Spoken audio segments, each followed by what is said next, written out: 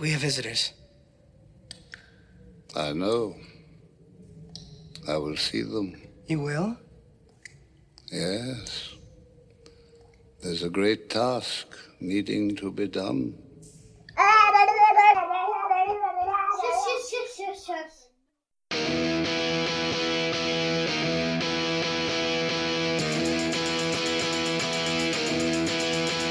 He was slinging pawns at a B&B when he had an epiphany. And they complained about time too, about not playing D&D. It was free for all, and I heard him say, "Keep off my borderlands. But just sit back and let Spencer do his trick, cause you're incapable hands."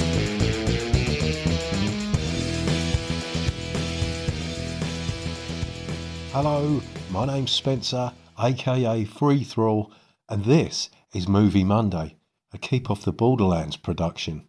Now, at the time of recording this intro, I haven't listened to any of the entries as I wanted to give my honest opinion before possibly being swayed by any of the feedback. I may have some feedback to that feedback. We'll just play and find out. Twice each year, at the spring and autumn equinox, the king selects a new victim. Virgins. A lottery. Barbaric. And in return, this dragon, it leaves your villages and crops unburned. Your king's made a pact with a monster. This month's movie night was Dragonslayer from 1981, directed by Matthew Robbins, with the tagline, "In the Dark Ages, magic was a weapon, love was a mystery, adventure was everywhere, and dragons were real." The first thing I noted was the quality of the performances and the confidence of the script and direction. There was very little exposition here. So much is left up to the actors' performances, the expressions, and the tone in which words are spoken. That's all enough to tell us everything we need to know about this world and these characters precisely when we need to know it. I like the way magic is portrayed here. It's clearly very powerful and yet at the same time very subtle, and there's something quite physical about it as well. As with other elements of the film, things are felt rather than explained. Our protagonist has a real fake it till you make it air about him, a feigned arrogance that he hopes he has the cojones to back up. I did enjoy the way the story plays out, the turn of events, some really strong characters here, and some surprisingly gruesome moments. And then there's the dragon, Vermithrax Pejorative. I'm not sure that second name is necessary, but there you go. Also, the same goes for Galen Breadwalden, is it? Anyway, the dragon animation here is an awesome piece of work by Phil Tippett, the man behind the stop-motion effects from the original Star Wars trilogy, E244 from RoboCop, and more recently, The Grisly Beauty of Mad God, which I reviewed a few episodes ago. A stunning piece of work. For this film, Phil developed a new animation technique for the dragon called Go Motion, which incorporates motion blur into the still images of the model to counter that staccato effect you get from regular stop motion. Now, as much as I love the otherworldly effect of stop motion, this works really well here, particularly when we see the dragon crawling around inside its cave, and that's blended seamlessly with some great puppet work. Really, really impressive stuff. The climax of the movie does fall a little flat for me. It works thematically, tying things up rather nicely, but I just think it could have been a bit more dramatic. I don't know whether it's just that the effects aren't quite there to pull it off. There was a loss of tension there for me, I suppose. But I'm only saying that because I felt the rest of the film was so damn good. All in all, I was really surprised and impressed by this movie, and I still can't figure out why I didn't bother to watch it back in the day. Well, it's time for other folks to have their say. So without further ado, let's see the artifacts. You know, I don't remember when I first saw this movie. I do remember owning the Marvel comic adaptation of it. It's a great film, great performances, great effects, great score, plenty of magic on display from the opening with Yorick looking in the bowl of fire and seeing the future till the horse showing up at the end. I especially like Peter McNichol's performance. You know, he's probably best known for his role in Ghostbusters 2, but he's really good here as Galen. I also like Caitlin Clark. She's more believable as a boy than Michelle Rodriguez is in Walter Hill's The Assignment, even though Michelle has the advantage of a prosthetic member. But I think she's probably the badass in the movie, to be honest. She does a great job here. Really like what she brings to the role. Ralph Richardson, of course, as Yorick, is perfect. He doesn't get a ton of screen time, but I think that's for the best because you can't take your eyes off him when he's on the screen. John Halliman as Tyrion is a wonderful villain. And you know, we call him a villain, but he was doing what he felt was best for his kingdom, right? And poor Hodge, played by the delightful Sidney Bromley, never had a chance. Peter Erie is wonderful as the king. You know, we all love Max von Sydow as King Osric, but in a game, I expect the players are much more likely to encounter a king like this. You know, I mentioned the special effects, and Vermithrax Pejorative is still my favorite movie dragon, my live-action movie dragon. It's a great name for a great worm. They spent 25% of the $18 million budget on the dragon, and I think not only does it show, it also still stands up. The sets and scenery and costumes are all wonderful. You know, they did use some matte paintings, but overall, the production feels suitably dirty, grimy, and authentic. SBI made a board game of this that seems well liked, but I haven't played it. This film kind of fits in with Lady Hawk and Excalibur and a few other fantasy movies where it's an odd mixing of Christianity and with a fantasy.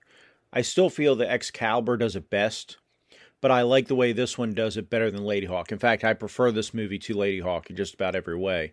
And it is a treat seeing Ian McDiarmid, Emperor Palpatine himself, get roasted alive by Vermithrax. You know, a lot of the critics at the time were slightly down on this, saying it was kind of a copy of Star Wars and saying that Ulrich was basically Obi-Wan Kenobi and that our hero was Galen was basically Luke Skywalker.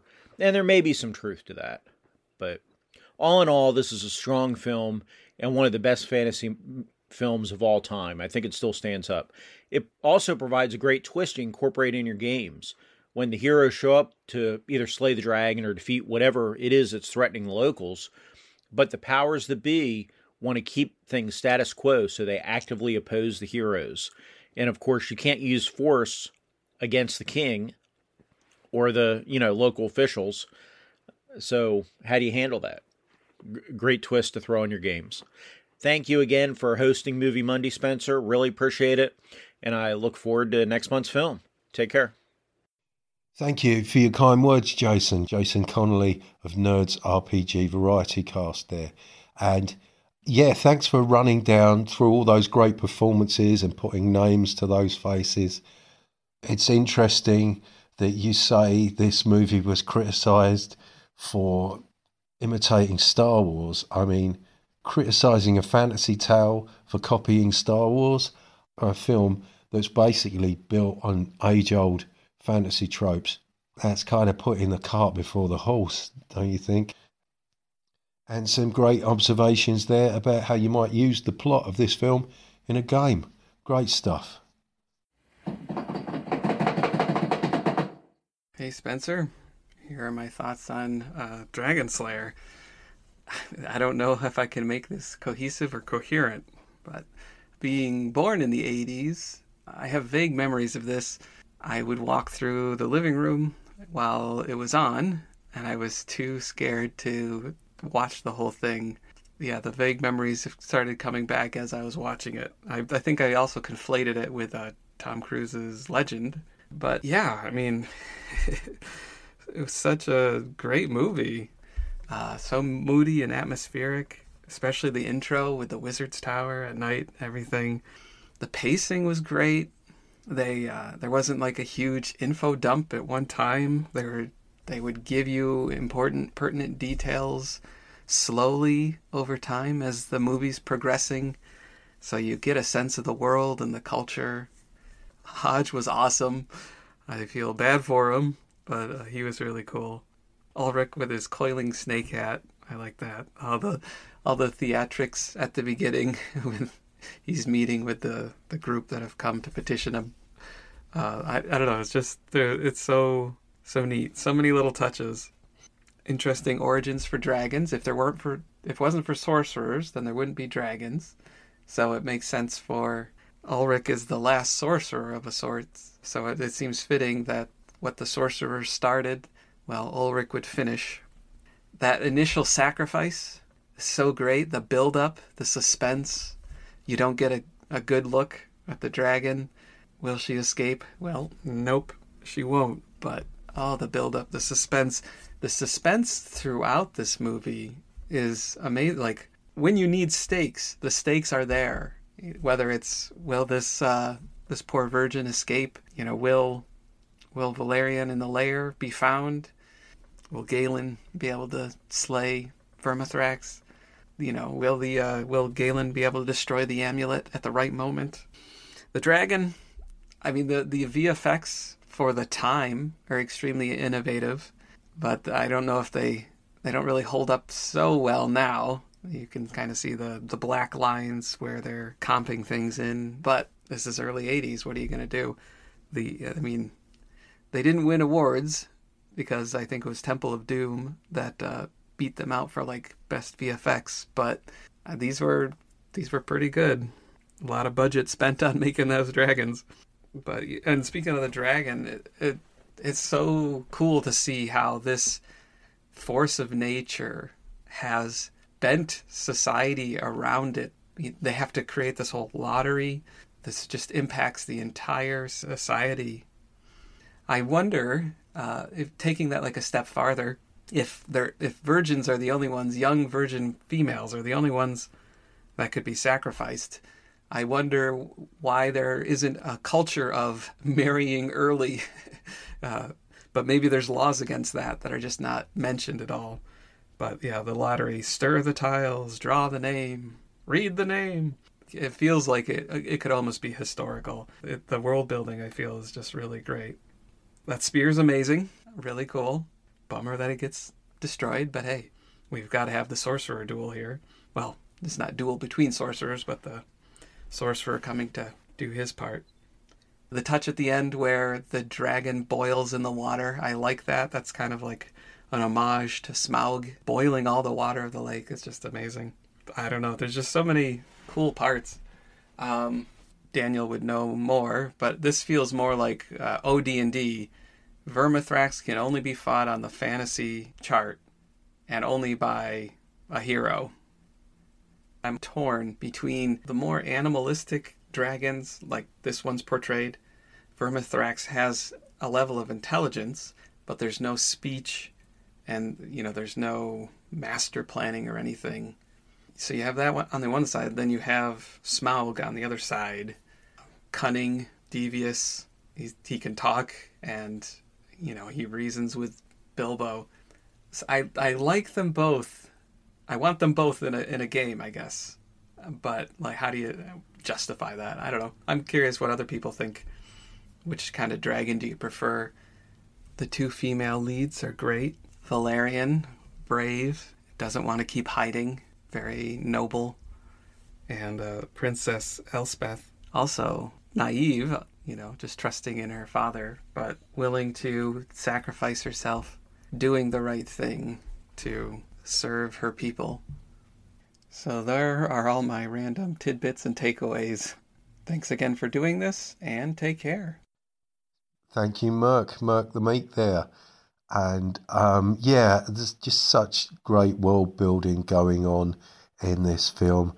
All the nice little touches and attention to details, and how things are gradually built up, and how the society is warped around this dragon to accommodate it. I don't doubt for a second there are rules in place to ensure that virgins remain virgins for as long as possible. Yeah, an animalistic dragon or, an intelligent talking dragon. I don't know if I have a preference. I really like this dragon here. It certainly must have had a degree of intelligence because they've arranged this 2 virgins a year deal somehow. You'd say about being scared when you were a kid. I thought there were some particularly gruesome moments in this. I mean, I don't know about anybody else, but watching somebody trying to drag their bloody hands out of manacles, I find that very disturbing. And that's not to mention what the dragon babies are doing to that poor princess's dead body when we come across them. But great stuff. Hey, Spencer, just now got finished watching Dragonslayer, so hopefully I'm not too late. It's, as I record this, it's the 18th of February, so I think I'm still under the deadline. But, yeah, even having watched this movie just a couple years ago, I still really, really love this movie. Galen is friggin' awesome. He's like a nerdy, kind of whiny hero, but that's sort of what makes him so rad, right? He's not some muscly, buff dude. He's just a guy who, is just kind of a regular dude who gets up in the mix. He's got some power that's borrowed. The 2 lead women in this movie are both total badasses. Valerian, the blacksmith's daughter, she's super rad. I don't know who didn't know she was a girl that whole time, but like as soon as you first see her, you're like, oh, it's a girl in armor. That's pretty cool. But also Princess Elsbeth is a total boss too. She doesn't know that she'd been kept out of the lottery for so long. And once she finds out about it, she rectifies the situation very bravely and then wants to see it through. That's amazing. And to a certain extent, when you think about it, Galen's kind of the baddie. Maybe a little bit of the baddie. Like the guard captain who's portrayed in the movie as like the chief antagonist. He's just doing his job for love of his country. He doesn't believe in this magic mumbo jumbo. And then Galen kills his ass. But the moral quandary the movie presents is pretty interesting. Like that it's that whole thing. Do you sacrifice a couple people to save the many? Do you sacrifice a few to save the masses? And when you first sort of learn about it and you hear the king's plan, how he planned on waiting the dragon out because it's an old dragon, you're like, maybe that's an okay plan. Maybe if the dragon's dead, you could stop the lottery. But as soon as you find out there are dragon babies, then like, nope. As the chief wizard points out, he made a deal with the monster, and that does not work out. Like the whole idea of the lottery, right? That's interesting because the dragon didn't come up with that. There's no indication that the dragon could talk or anything, or could it? I don't know. Like, how did they come up with the lottery system? Did they experiment? Did the dragon say, hey, I want 2 virgins a year on the solstices or the equinoxes? I don't think so. I feel like one of the kings, maybe the king's brother. No, it wasn't the king's brother. It must have been before that. Just was like, oh, this will work. And it did appease the dragon, but I don't feel like the dragon ever said, give me virgins and I won't burn your crops. So yeah, like the dragon's just being a wild animal. And then they go in there and murder all this. That scene where the dragon finds his murdered babies, that's very sad. That scene is very sad. And it's like, you're putting this in the movie and it's awesome because it's such a gray area. I friggin' love this movie. It's such a D&D movie. I want to run a game in this world. It's awesome. I love the magic in this world. There's a ton of magic and weird magic, but awesome magic. Like, dude controls the weather and dies and comes back to life like a simulacrum or something. It's just a friggin' awesome movie. There's a cool crow in it in the start of the movie. That's fantastic. The music's all right, but it's a great movie. The love story between Valerian and Galen is it's kind of awkward, but they're both awkward, and so it's kind of adorable. It's kind of a little bit adorable. I love that they got together, and it's just, it's a fun movie. You could probably cut 15 minutes here or there to get it to a tight 90 minutes, but you don't need to. It's just, the movie has a pace. It's pretty fast paced. It's just a fun movie, man. I really, really like this movie. And like I said, I had just watched it a couple years ago, when we were talking about it down in the heap. We were talking a lot about this movie, and yeah, there's a ton of magic in it. A ton of spells get cast, magic weapons. It's dope, dude. The whole idea, I want to run a game of warrior wizard going off on adventures together, a warrior and a wizard off doing stuff together, and they're the whole idea, the warrior's got to find a wizard to help kill the dragon, and that sounds fun. That's an awesome game. The world is a fantastic world for a D&D setting. I love how the church is flat out wrong. In this movie, wrong in the sense of their beliefs are wrong. They believe that praying will get rid of the dragon, and that clearly, demonstrably, is proven false. And I think that's pretty awesome, man. That's a bold statement for the movie in 1981 to make. But, even for 81, the special effects are good. They're good. They're as good as a lot of the crap we see today. Bad CGI is worse than stuff they were doing in 1981. Bad CGI in 2024 is worse than stuff they were doing in 1981. Take that. What does that even mean? Where are we going? Anyway, thank you for picking Dragonslayer. It is a bummer that it's not available everywhere. Man, I feel bad for Jules, because I think she'd really, really like this movie. So hopefully someday, one of these days, we'll be able to get it figured out so she can watch it, because it's just dope. Anyway, thank you for hosting. Thank you for picking an awesome movie. Henchman, as always, thank you for the idea. I can't wait to hear everybody's calls, which we're going to do right now. Peace out. Hey, Joe Richter of Hindsightless there.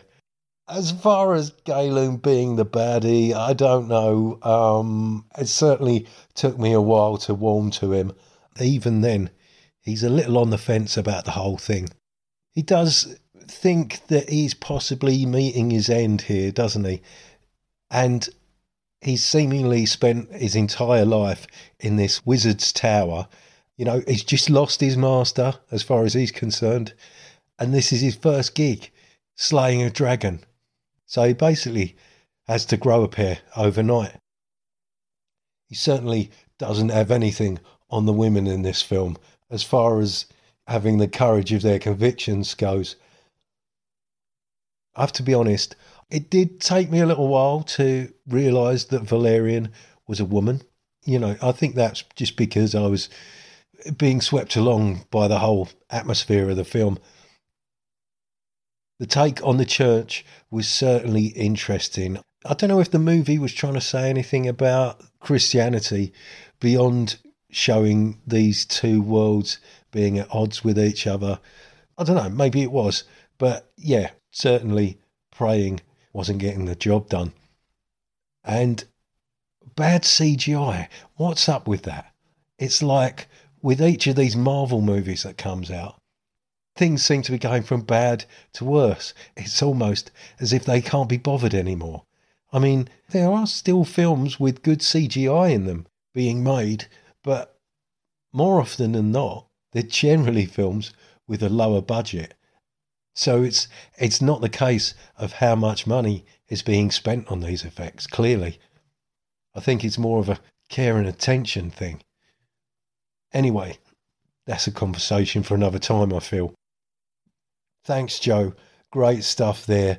As for Jules getting to watch the movie, it was brought to my attention by Minion, aka Rob, of Confessions of a Wee Timorous Bushi, that Dragonslayer is currently available to watch on YouTube. So I sent her a link. Not that I want to encourage criminal behaviour, but if she can't get to watch it legitimately, then I say go for it. And talking of Rob... Hello Spencer, this is Minion, also known as Rob, calling from Confessions of a Wee Timorous Bushi podcast. Hopefully this is not too late. I don't think it's too late. I'm calling in regarding the movie Dragonslayer, and this is a 1981 movie that somehow I completely missed. I thought it was another movie. I remember some other movie about slaying dragons, and I thought that was this, and it wasn't. I had never seen it before. I managed to find a very decent copy of it on YouTube, which may upset some of you. It was in widescreen, apparently restored, no idea about the details there. However, this enabled me to watch a movie out that I would otherwise have been unable to see. I think it would have been quite difficult for me to get hold of that in Japan. Possibly I could have seen it, rented it or bought it. However, I may do that now that I've seen it, as I found it an absolutely wonderful movie. I'm not going to go into too many details. Other people will speak about that much better than I will here. But I watched it in 3 sittings as I was on holiday, in the process of going on holiday down in Okinawa. So part of it I watched on my phone. Not ideal, but still, it made a strong enough impression on me that I felt it was worth recommending this movie to fantasy film fans or whatever, role-playing fans. Why was it good? It was strange, is one point of goodness in it. Strange in a good way, weird. There was a bit of weird magic going on. And the wizard, the initial wizard, the actor... he was so good in the beginning that the acting of the main character really annoyed me at first. Found very, very wooden. But that character, or at least his acting, seemed to warm up as the film progressed, and he became more bearable. But there was certainly, I felt, a very strong annoyance really at the difference in the standard of acting between these two actors opening the scenes of the movie. So this wizard has obviously a long-term vision of what is going... He can see the future, right? And he has a vision of what's going to be. So he makes plans so that things will work out for the best. And it's not entirely obvious what's going on, but you can kind of guess it, I suppose, from the way that things open up. I mean, the clues are all there, but... I didn't quite pick up on it, to be honest. Part of this is because I've been watching it in parts. I wasn't fully paying attention to start with. The scenes are nice. The scenery is beautiful. It seems to have been filmed in Wales and in Scotland. It is dirty and dark and cold looking and wet looking, which is fine by me. That's like home. It looks like... the early medieval period or the Dark Ages, which is probably more Dark Ages, isn't it? The special effects, the dragon looked pretty good. It looked good. It was monstrous and terrifying. The scales were fascinating. The magic was interesting. The woman dressed as a boy. Oh, God knows why I didn't notice that it was a boy. I thought he looks a bit pretty, and I was wondering, do I have interests in different facets of sexuality that I was unaware of? It was a man, yeah, or it was a woman in man's clothing. Oh my goodness, gender bending. So there you go, kind of finding new parts of my identity, perhaps. Interesting character, the fact this younger boy, everybody's looking to that person to lead them. Clearly they're the most motivated to do anything. Why are they motivated? We find out it's because that person is a woman and a peasant to boot. And that is the person who has the most to lose from the deal that the kings have with the dragon. This uneasy peace that they've created with the dragon is based entirely on basically the subjugation of women, right? Sorry to get a little bit, feminist with you guys, but that's what it is. And they're throwing the women under the bus, but only the peasant women, not the king's daughter. And this becomes an issue later. Now, the princess is actually quite charming, and her resolve to address this terrible inequality leads to her death. There's no saving her. She's snuffed out like that, which was an interesting deviation from what I was expecting. The relationship between the woman who is revealed to the man who is revealed to be a woman and the wizard's apprentice is interesting. It's kind of typical in many ways, but it's also, it helps develop the apprentice's character. He's growing. It's a coming of age story in some ways. And he is shaped by his master, the wizard, in many ways, going through the movie. His powers are based on largely the wizard, his master's powers in this stone, it seems. And the master tests him, and sometimes he does that by giving him powers, and sometimes he does it by taking them away, it seems. And I found that very interesting. He's also shaped the boy. Sorry, I'm not giving names because, I've got to watch it again. I can't remember the name, sorry. But he's also shaped by his feelings for this woman. Again, a coming-of-age story. And, he shares her feelings. And it seems the wizards have a strong sense of duty to the common people as well, that they protect them, and that the aristocracy is somehow removed. Now, they aren't entirely removed. They also see an importance in protecting the kingdom, not just their power, but the people, because the people of the land is their power, right? But they have things that they're willing to sacrifice, other people, the serfs, the peasants and so on, and things they're not willing to sacrifice, in some ways quite naturally, who would want to sacrifice their own daughter. The last thing I would like to touch on, and I'm sure others are going to mention this, and if they don't, it's something we could draw out, but was the sense of British paganism. Is that the right word? Celtic polytheism, let's call it, because that's what it is, and Christian monotheism, and the tension between the two.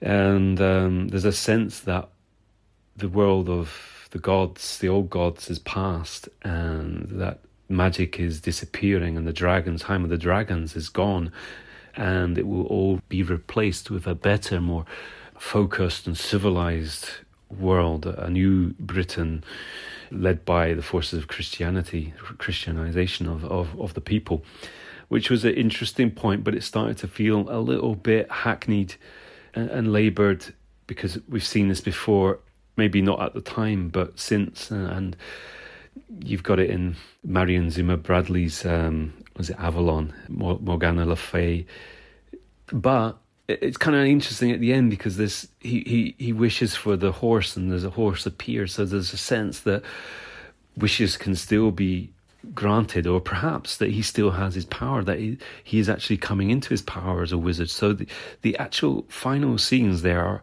uncertain, and the sense that the magic is leaving the world isn't absolutely for certain.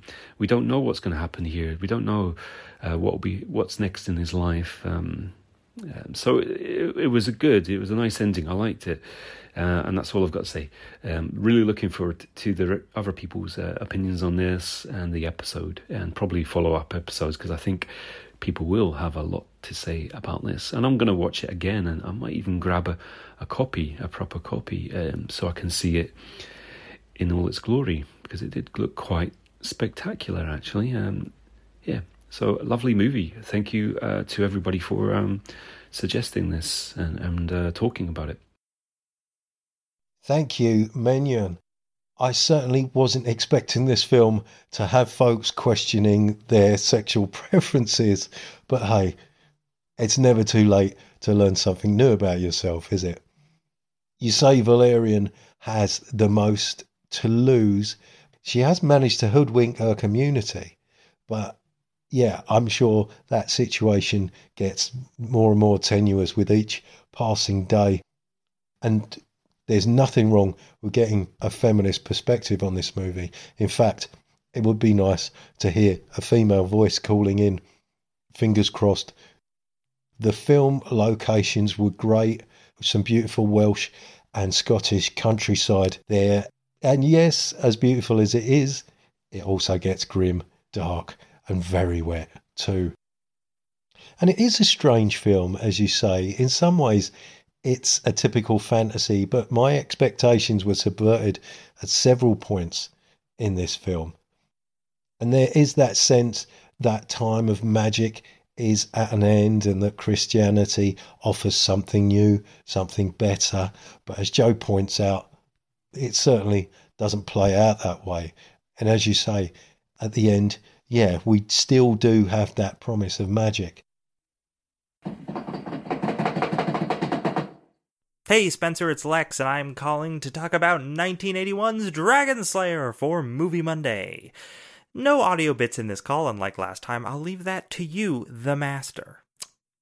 Okay, well, maybe just one.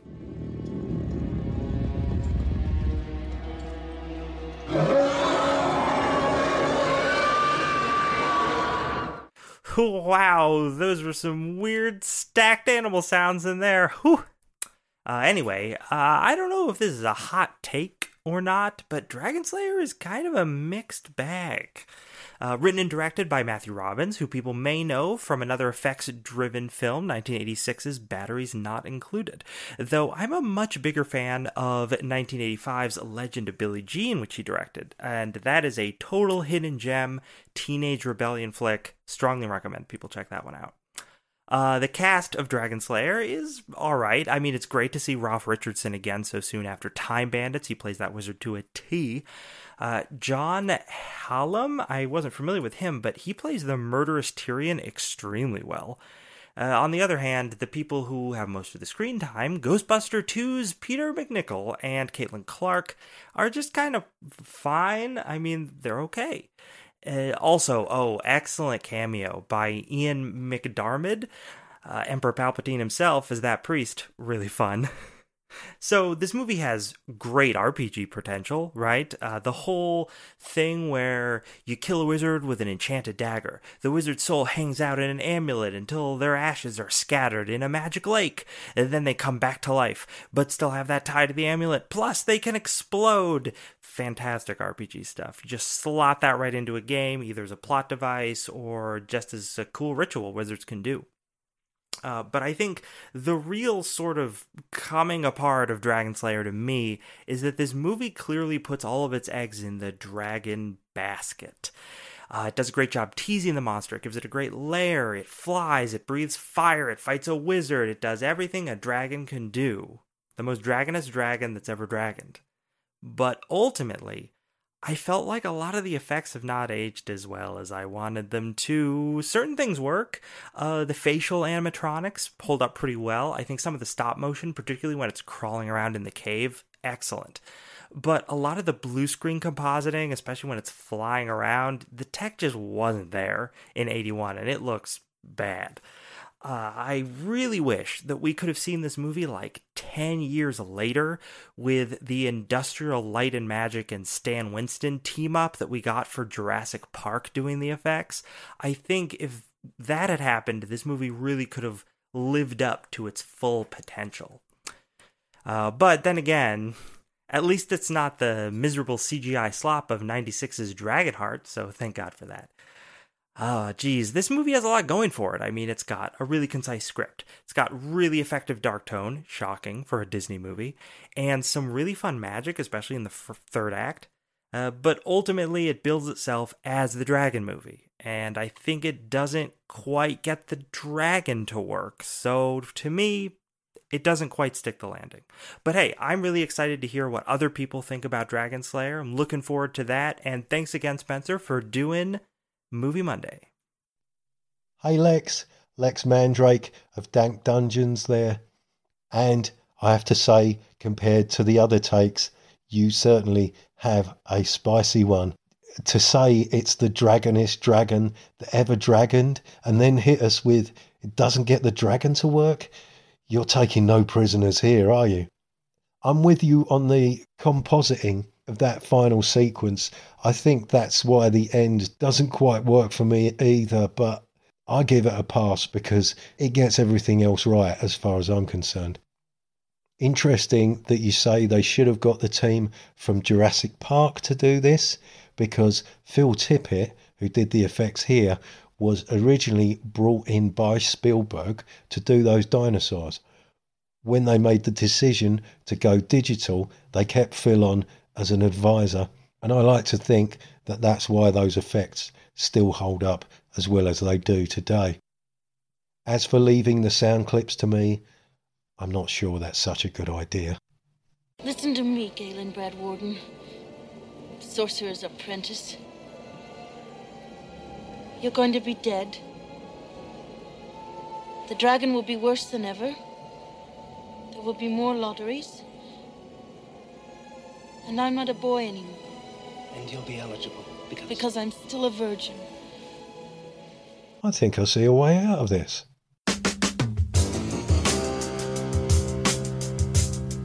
Feels so good. You're lying here next to me. Okay, Southwest Sofa reconvenes for another month of movie madness. Yeah. We're looking forward to this. No gangster greeting today? No gangster greeting, no man. I just I keep this one down. Mostly because I'm a little bit worried that you seem to think that I've seen this one. I'm not wholly convinced I have. Well, maybe you haven't. So I'm. So you only go gangster if you've seen it. Yeah, that's, for real. That's your, I'm just MO. like, in that case, I better go bam, bam, bam, bam, bam, bam, bam.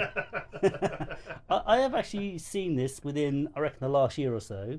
Because I was listening to another podcast where I think Rob from Down at Heat was talking about it and made me want to watch it. So, cool. So this is the reverse. I've seen it recently, and you don't think you've seen it, and if you have, it's been a long time. Yeah, for real. It's not one that kind of that really sticks out in my mind. Because you remember films, right? So if you I tend to. Yeah. So, yeah.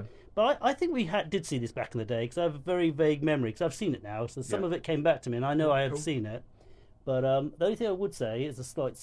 It's not a spoiler for plot, but it's a bit that, I've got what happened with like Time Bandits. I get these preconceptions, and it kind of gets in my way of enjoying the film. So I've got to try and work my brain so I don't get. Do that now though, but don't do that bothering with the scoring for Time Bandits. That's fine. Yeah, we won't talk about the score for Time Bandits. I'll go back in time and fix that one. You know what? I should go back and look at all my old scores because maybe I was too hard on it. Because if I think, well, I've gave that a 4.5, then that's a bit harsh on Time Bandits. And actually, I want to see it again because I know some people on that. When Free For All reviewed it, said they watched the second time and it was much better because they didn't get the jarring Monty Python thing. Yeah, because that's what took me out of it. They're like, wait a minute, this is Monty Python, this is not Time Bandits. But the one thing that put me off this film when I saw it last time, and it took me, and I found it hard to focus. So I'm going to wipe my brain of it.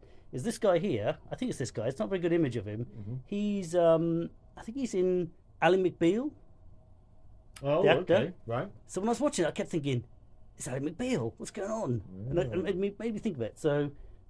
You probably wouldn't even think of that. Now you watch it, you think, bloody Malik McBeal. Yeah, I'm not convinced I watched that much Ally McBeal. Well, maybe. More hardcore, man. I was on the streets. Well, LA Law. For real. Okay. and okay, anyway, but... CSI Miami. just trying to make sure that I can do the ginger thing with the glasses and the kind of the pose. What's that? He does. He's got his sunglasses. He and does? takes them off for I haven't seen dramatic effect, and he's ginger. Is he? Yeah, it's slightly disappointing. He's such a douche. But Fair enough. Okay, so the problem is I've seen it within the last year, but I won't. I know the general plot, but I bet you I'll still be kind of like not really remember it because I'm. It's my superpower forgetting films. It is your superpower stuff there. All I'm hoping for this, if I'm brutally honest, I think they're Clydesdales. That's what I'm really hoping for. You know what?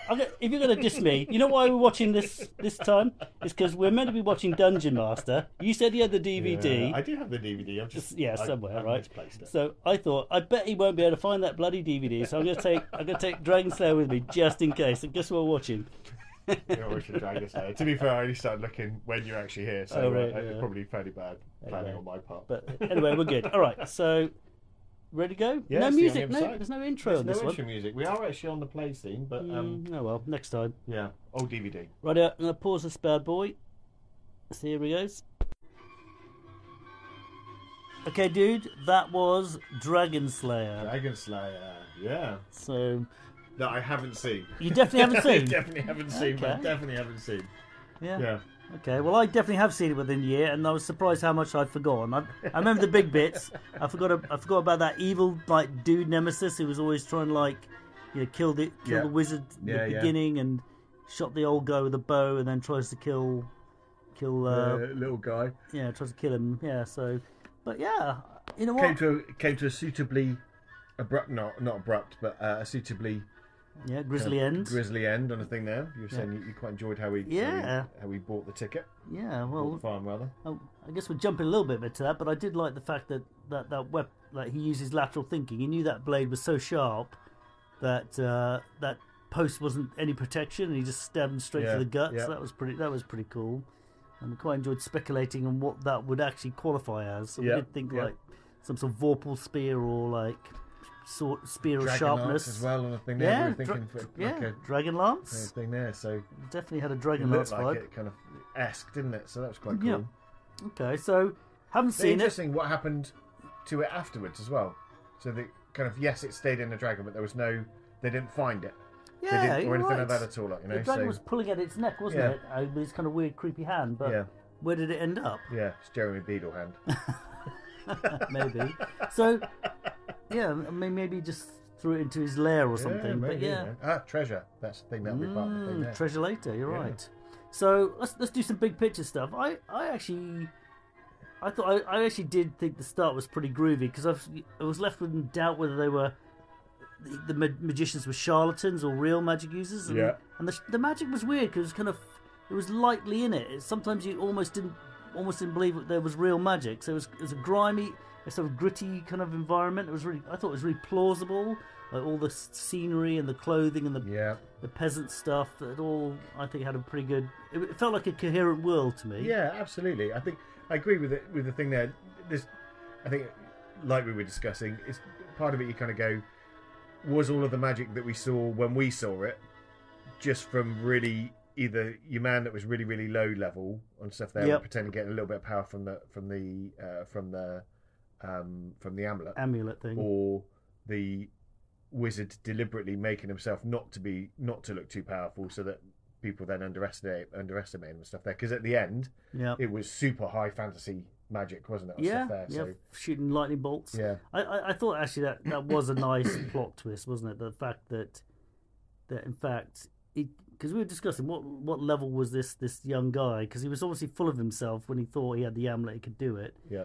But I did like the plot twist that like this old wizard was like, I'm not walking all the way all the way across. Went down to the corner shop. Yeah, I'm going to get my apprentice, fake my own death, and get the apprentice to like take me there. But a really important part of this is I've got to make sure that my retainer doesn't die, and then he throws my ashes in the water. He knows exactly what's going on, but doesn't tell anybody else, and then doesn't really tell the other guys. It was a bold move, because if he hadn't found the retainer hadn't told him to throw it in the water, and he hadn't finally twigged about the water, then I guess the old wizard would have been like trapped forever in the amulet or something. Like we were saying though, we missed because we couldn't work out whether it was running water or Oh, yeah. thing there. So true. and that was after he pulled him in to say it to him as well. Yeah. Enunciate, boy! Enunciate, please! You old bastard, tell me. Please? Can you write that down? Yeah. So you worked it out. It was fire, burning water, not running water. burning water, and fire lake. Yeah. Okay. Yeah. Which was the stuff that was underneath. So that's a key. That was a key, Yeah, but... key bit that could have been said well. But yeah. So and then I thought it was quite. We both liked the bit that the girl was, the girl faking as a boy was for 1981. I thought it was pretty good that she was ballsy and went in and got the dragon scales, because without her he would have been toast, right? Yeah, so, 100%. She was, she definitely took a chance there. Yeah, yeah. And then you're a bit jumpy, so when that baby dragon jumped at her, I scream like a girl, that type of thing. There, I mean, that's how we're so progressive we are. I scream like a girl. You were you were a squealer. I am a squealer. I think now I'm still slightly nervous and shaking. I think it's probably fair to say. Fair enough. Yeah. Yeah, and then just to note, that's the exact opposite of what? It's a slander. Okay, in fairness, all I'll say is I've got good reactions. That's all. I've got really good reactions. So when something jumps out at me, I'm like, "Oh, chow chow!" Yeah, quasi. I thought that was cool. I think the weapon was. I actually did like that the magic was there, but not quite. It wasn't in your face, and there was no posy fighting. And I like the way the king knew about it. He was trying to turn lead into gold, and it burned his hand. Yeah. And kind of, but again though, for that was the whole thing, that obviously that the amulet had all of that wizard's power. Must have been inside it. Or him in it, or phylactery. You said phylactery. It was almost like a phylactery, wasn't it? Was, yeah. Although he came. Well, anyways. Yeah. But equally, when he was using that stuff, everything was overly powerful, so that it then kind of made it to the point where, when he called the landslide, it went absolutely crazy and did far too much. Yeah. So when the guy was trying to turn the lead into gold, he didn't know what he was doing, so it burnt him and stuff there. So it was like kind of that whole thing of. I can't imagine he was. Control. I do wonder if he was actually inside it all along, kind of thing, almost, and therefore he was kind of slightly being the puppet master. I don't know, or reluctantly. I don't know, maybe. But what about the dragon? Because I thought, certainly for 1981, I thought the movement and the articulation, the way the dragon crawled, that was really good. Amazing. Really good. The flying was good. Yep. And I like the way they did that thing, where maybe the graphics and the puppetry wasn't so great, so they didn't want to show like it all at once. There's a bit of a reveal. There's a claw. Yeah, and a tail and things moving and stuff there. Some of it was, you'd expect to see it move a bit quicker. Yeah. So like the claw coming down was just that kind of classic slow monster thing, as opposed to, it's supposed to be coming down quite quick and stuff. So they could have sped that up a little bit. Could have done. But we were talking the thing there. Well, I like the flame. The flaming was good. Yeah. I think if I'm going to level any criticism, I thought that the head in close up was a little bit weak, only because I think it's probably too static, right? I don't think it had enough. Not enough articulation. Blinking eyelids or flaring nostrils. But I think we were saying like maybe the 80s was quite high peak for puppetry. So I thought it was really good, but I thought it was really strong when it was doing the kind of slightly panned out crawling, because they animated like a bat. Amazing. That was really good. And the baby dragons as well. The baby dragons were good. They were good. They were very good as well. So okay. So I mean, yeah. I think there was no needless animal cruelty. All animals actually escaped. The horse escaped at the beginning. It's true. There was a chicken. He didn't even go for a thing there. There was a chicken. He created a chicken. He didn't kill it. There was just lots of feathers around. Right. There wasn't any. There was no punching. Apart from killing. We were missing some punching of needless violence. There was no animals that had been painted. Yeah, that's true. Yeah, no painted animals. Yeah. It's quite I'm not sure if I feel like we missed out. I think missed a trick here, surely. Someone should have painted a cow black and punched it out, and then we would have been happy. Okay, so unless you got, I don't know whether you want to jump to swords. I'm just trying to think if there's other bits and pieces. I think not a particularly well known cast, but I thought they were quite strong all the way through. I thought the acting was great. I don't think I was a bit. I think the old guy, the guy who mumbled about. I struggled. I don't know. Yeah. I found him a bit Steptoe. I found him a bit hard to understand, but maybe that was by purpose, because they wanted to, didn't want to say throw him in the fire lake. Yeah. In the burning river, or whatever it was. And like, oh yeah, there's a burning river. Yeah. Like, Although again, with that though, maybe only meant to partly hear it. It's a fairly crucial part of the whole thing. It's like we were saying with the thing there. You'll know when to break the crystal. Could you just tell us, dude? Just what's your plan, man? Just tell me what your Spit plan it is, out. bro. You grumbled about a bit of dinner. You could have just said, "When the dragons got me, blow it up." Yeah, for real. Because that would have been handy. But you're right, because that girl could have spoiled the whole plan. Yeah, for real. I think just going back to the effects and other bits and pieces, like the wizard chap resisting the flame. Oh, but yeah. But the cleric not. I thought that was quite good. They did that quite well. And I did like the way the dragon sneak attacked the wizard, because he was like, he did some stuff, and then like next minute he just appeared out like next to him going. Yeah. And the wizard was like, "Oh, this is unpleasant." But I like the way the dragon didn't like just kind of swoop around and like kind of be really obvious. He kind of like somehow crept up and like flared his wings out. That was pretty cool. But when it was swooping around, it was. I really enjoyed it. I thought it was a great dragon to watch. Yeah, I'll say back in '81, that would have been really good. But even watching it now, I could see there's a bit of a halo around it. 100%. Not looking too hard at but that. I think but for this, there was a lot of stuff where the movement was not captured particularly well on the DVD. But I think that's more the DVD rather than. But it might be the thing, but the way it was reproduced. But if you, I don't know, could you remaster or whatever? Anyway, I just thought, even despite the kind of, I could sort of see the shadow of it. I just thought it was still done. Really I still think it was pretty convincing, actually. I enjoyed that. You know what? I definitely enjoyed it a second time round because I got over my weird hang up about the guy from Alan McBeal. I just watched this as film now. I got to wipe my brain. Too much on the thing? Were you thinking about that maybe too much, and that's why you missed maybe the jump scare? Previously, I'm just inquiring. I probably squealed like a PIG when the time I watched as well. Honestly, I just got good reactions. That's it. It's really embarrassing. I was watching Jurassic Park with Thomas. He's not very old, and there's a bit where they're down in the sewer or something, and then the dinosaur pokes his head through like a electrical circuit because like. Why wouldn't it? Why wouldn't it? And of course, I'm not expecting a dinosaur to stick his head through an electrical circuit, so I let out quite a squeal. And he was a little bit. I don't think he's ever seen me squeal before, so he's like, "What up? What's this?" No, normally you're so alpha. Yeah, that's right, man. I'm all about the alpha. Yeah, you're right. Good point. Well, I did tell him I had good reactions, so maybe I covered. Probably a thing there. That's where I think. Cover for myself. Life. Yeah. All right, man. Shall we? Did you say you want to do Dragon Bones? Oh, I'm very happy to do Dragon Bones. No, we're singing swords, man. Oh. Unless you. Oh no, no, fair enough. All right. Okay. Are we switching to Dragon Bones for the new year? Swords, because I think everyone knows. It's New Year, isn't it? It's a new year.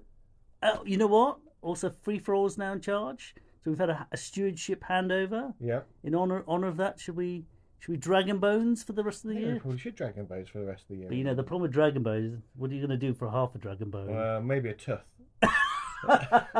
Well, you think... Or a phalange. Dragon parts.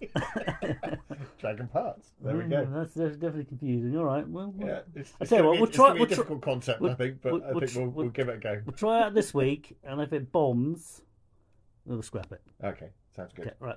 So for Dragonslayer, Dragonslayer, yeah. Yeah, sure it was. Do you want me to go first this time? Because I think I went. You went first last time. I think I did go first last time. I'm very happy for you to go first. No, you go first. Well, you know what? I don't know what I gave it last time when I watched it by myself, but I definitely enjoyed it a lot more. I thought really hung together. The acting was great. I thought I liked the fact that it was a little bit zany at the beginning with the fake death and all that. Yeah. So you know what? I'm gonna give it. Oh dear, we're Dragon Bones. Yeah. I'm gonna give it 4. I can't do 4 canines. I'm gonna have 4.6. 4.6? Yeah, I reckon. So four teeth and no. 4 ribs? It's not working for me, dude. I'm gonna have to 4 heads, dragon heads. There you go, dragon heads. Okay, yeah. So 4 dragon heads and 4.6 dragon heads. I'm just going to say 4.6 dragon heads. Okay, you could have. I think people are going to struggle to imagine the 0.6. Yeah, that's the problem. So, otherwise, but if I say otherwise it would have been like perfect for them to visualize. But so like half a cranium, it's not going to work. Is it needs to be something else that they can. All right, 4 dragon heads and an upper jaw. No, okay, nice. Right. Fair enough. There you go. So I think probably along similar lines, really. To be honest, I think I loved the spear. The spear was really cool. The dragon spear. I love the fact that he couldn't particularly wield it that well either. Yeah. So it wasn't suddenly that he was pretty rubbish wizard, and also he was an awful warrior. So he kind of He wasn't too ballsy. He actually beat the guy with his brain because he pushed it to his stick. Yeah, for real. Yeah, good point. So, and as I say, from my perspective, just a really enjoyable film. I think there were lots of things there again where you were saying where there were lots of scenes that just wouldn't fit in films nowadays. But that's just you mean the of its pacing? time. Yeah, the pacing stuff there. So that's of its time, and that's the thing there. And to be fair, I think for some of the stuff for this type of genre, it's what we kind of want as part of that film as well, isn't it? We want that kind of. But it wasn't a long storytelling film though. stuff. That was the other thing. It wasn't that long. Because I remember saying to you, "Well, how far are we? How long's this film?" Because I didn't feel we'd made a lot of. So they obviously accelerated at the end, right? Yeah. But like the dancing scene, I thought this would have got cut. I can't remember which scene. There was another scene thinking, "Oh, this." I'm not sure this was the one. But yeah, you're right. But I think I like the different pacing. I think the attention deficit kind of thing that goes on nowadays, where it's got to be fight, like the Conan. It was fight, and something like fight,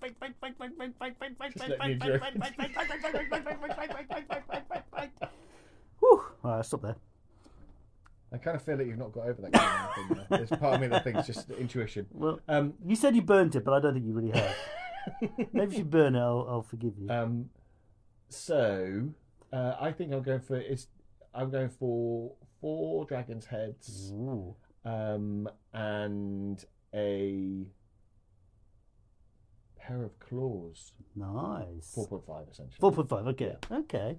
So not beating Time Bandits. No, not being Time Bandits. No. Okay. Fair enough. Okay, I've got to ask the perennial. Lady Hawk or this? Different things. Again, I say that every single time though. Yeah. I think that. You're only allowed to take 2 DVDs with you. You got Time Bandits and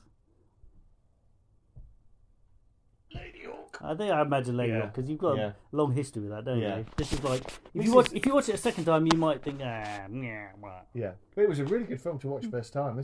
I'm really grateful for it. Actually. It's cool. This is an expansion of, I'd like to think, a relatively good film. Breadth. Portfolio. Amazing. I don't know why you kind of as a whole because you watch. You have a rack of DVDs there. Yeah, definitely. So okay, final question. We're going to wrap it up. I was thinking on the way over again. I was having a bit of a cogitate. You just try to change my name all the time, aren't you, man? I know it's coming.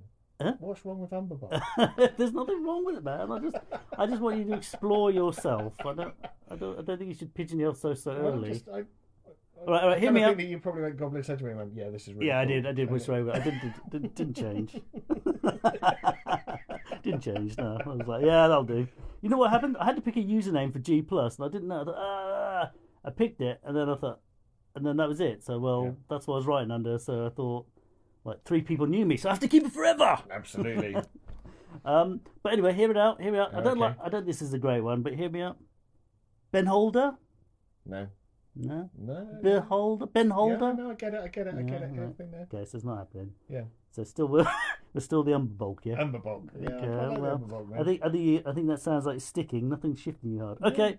I did take time to think of it as well. I think and it's got meaning behind it and stuff there as well. So. Okay. All right. All right. No Clydesdales. Where's some milk caps? Do you mean horses?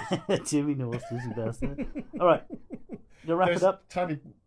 Tiny amount of milk caps, not much though. Yeah, could have been more, but it's enough. You got to have it in these old films, don't you? Yeah. And there was a dwarf. There was a dwarf. There wasn't so much the throwing weapon, but they were stabbing it through. He threw the dagger down at the beginning. That's true. And they had slightly eccentric headwear, but not enough to justify it. Oh, the wizard had a kind of funny. Oh, he had a snake hat thing, didn't he? Yeah, and there was no cruelty to animals. There was a wizard and apprentice. There's quite a few things there, but no quicksand. Got to be disappointed with that. There was a little bit of a horse montage. Yeah. What was the deal with the horse at the end? We're meant to think that's the wizard, is it? I think so, yeah. Right. That's what I thought. Right, fair enough. Okay, so the Southwest Soka has spoken. The only thing I'd just quickly say, just because the thing there, the scenery, the settings, Yeah. really, really good. And Skye and all UK based. Yeah, for real. Pinewood and Skye. Yeah, it was all Scotland, Wales, and UK, which shows that you've got some good scenery here. Yeah. Okay, so that's an average of 4.55 dragon heads. Yeah. That's pretty good. That's pretty good. It's the closest we've been in alignment, I reckon. Yeah. Okay, so the Southwest has spoken. It has spoken. Right here, there it is, in the can. Thank you, Goblin's Henchman, and the Southwest Sofa Crew. Ah, yes, Ally McBeal. That certainly has something to do with why it took me a while to warm up to Galen. Thank you for switching up your scoring system from swords to dragon heads in honour of movie night being under a new stewardship. But have we decided how we're going to refer to the other half of the Southwest Sofa Crew? We're going to stick with Umber Bulk, right? Good. Just need to get that straight going forward. As always, you've covered all the bases there. And thanks very much for your kind words. And thank you all for welcoming me to Movie Monday. I'm certainly starting to feel at home here. Stop the press.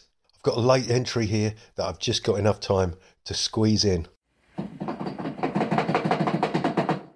You and your deadlines, free thrall. I think they're too harsh. Anyway, here's my call in for Dragonslayer. If it gets in, it gets in. If it doesn't, oh well, you know. The movie was pretty good, actually. I was surprised that I still liked it. I thought the acting was not super great, except for the old man who played the wizard, something Richardson, I believe. Right, Ralph Richardson. I don't know. I thought the other acting by Peter McNichol, Caitlin Clark, and yeah, that was it. They were not that great. Unfortunately, they were the main characters. I thought the king who played that's Peter Eyre did a good job, and Tyrion was John Hallam was kind of dastardly, which I appreciated too. And I liked Hodge. Hodge was funny. Sidney Bromley. So, and then Chloe Salomon, she should have been cast as Valerian instead. She seemed to have a better presence on the show. In any case, I thought it went pretty well. I liked, again, the mage was the hero, right? He was the dragon slayer. I guess that's what the thing is about. Galen is not the hero, even though I think they centered the movie around him. And I thought he was kind of, I don't know, too cheeky for his own good, probably. But the pacing was fine. I thought one of the best aspects of the movie was how they slowly showed the dragon. They didn't show it until the third time it appeared and in silhouette. And then I loved how they showed, even with, I know the animation at the time wasn't that great in 1981, but the wingovers and the flying was pretty cool. And I did like how the movie went. It was kind of unfortunate. I don't know. I guess I was sort of underwhelmed. I remember being that way when I saw it in the theater. Like, they made this really cool, badass spear, and then it got broken. I know he injured the creature, but I guess it healed or something. And then the only thing that killed him was a giant explosion by the mage's body. Spoiler, probably, but I think everyone knows that. So, and I did like the sort of political interplay class thing, you know, that the princess was always left out, and then she redeemed herself. And the king and Tyrion and that group, his cadre, were consistently, you know, what you would expect a horrible noble to be, which I appreciated. So I was saddened by the death of the poor little baby dragons, actually. And hey, they just got to eat. And I think Galen, maybe that's why he didn't really get to kill the dragon, because, you know, he killed those poor little baby dragons. And it reminds me of that dragon cover by Larry, I think it's Larry Elmore. Yeah, it seems like it's an Elmore cover where all these adventurers are proud of themselves and they have like a baby dragon, like a baby green dragon or a baby dragon sort of hung up on a tree. Like it's, you know, like when you pose for catching a big fish. It's pretty silly, actually. But I think silly is what a lot of these 1980s movies are, potentially. So there you go. Like I said, I generally liked it. It'd be a really cool adventure, I think. I think the heroes would Well, I mean, yeah, I don't know. I think if this were an adventure and played as written, I think the heroes would be like, wow, I guess Elminster saved the day again, or the mage in this case saved the day again, and we didn't really do much. We just we were just the guys who transported the hero of the story. So, yep, there you go. Anyway, like I said, good effects, good way to present the dragon. And I liked, like I said, the dragon parts, I think. Some of the dragon stuff. Anyway, too long, way too long. I don't want to take up your whole podcast by giving a 15 to 20 minute message, so I won't. This one is only about 4.5 minutes. Thank you, Carl Rodriguez there of the GMologist Presents. Again, citing the fact that this would make a good adventure, I think. There's certainly lots of things you could do with these story elements here. Also, again, the acting, yeah, the problem is the lead actors, the people we spend the most time with, are surrounded by superior actors, unfortunately, which obviously highlights their shortcomings. But yeah, thank you, Carl. As you say, you missed the deadline, but you made it. And don't worry about how much of the show you take up, because you are the show. And I'd also like to take this opportunity to thank everyone for their contributions. Obviously, I couldn't make this episode without you. As for the next Movie Monday, well, it appears we have even less time next month than we did this month, because I need to receive your responses for the 22nd, because the last Monday of March is on the 25th. And I thought, why not stick with 1981, because it's the year that keeps on giving as far as fantasy films are concerned. I've heard it mentioned a few times in the past couple of weeks, so I thought, what better than to have John Boorman's Excalibur as the movie night for next month. It's been so long since I watched it that I remember next to nothing. So that's going to be an interesting one. If you can give that a watch, send me your feedback to spencer.freeforall@gmail.com or over on Discord. And there is information on how to find me in the show notes if we're not already friends over there. I'm very much looking forward to hearing from you.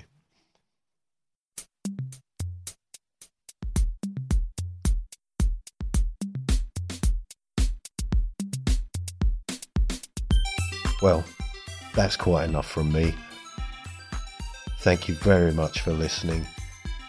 I really appreciate all the messages I receive.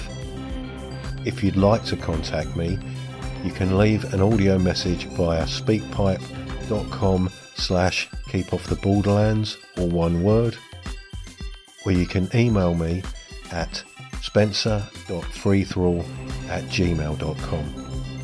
You can also find me in a variety of other places as detailed in the show notes.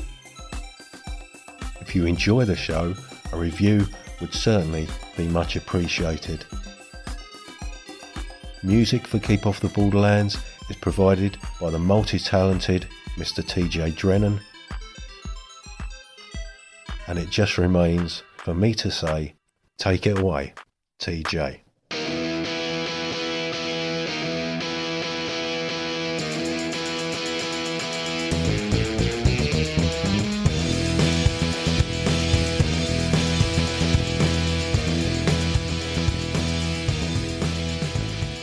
Warning, if celebrating the sound of dice hitting the table and pondering the meaning of the many acronyms within your player's handbook doesn't cure that burning sensation, please see your doctor.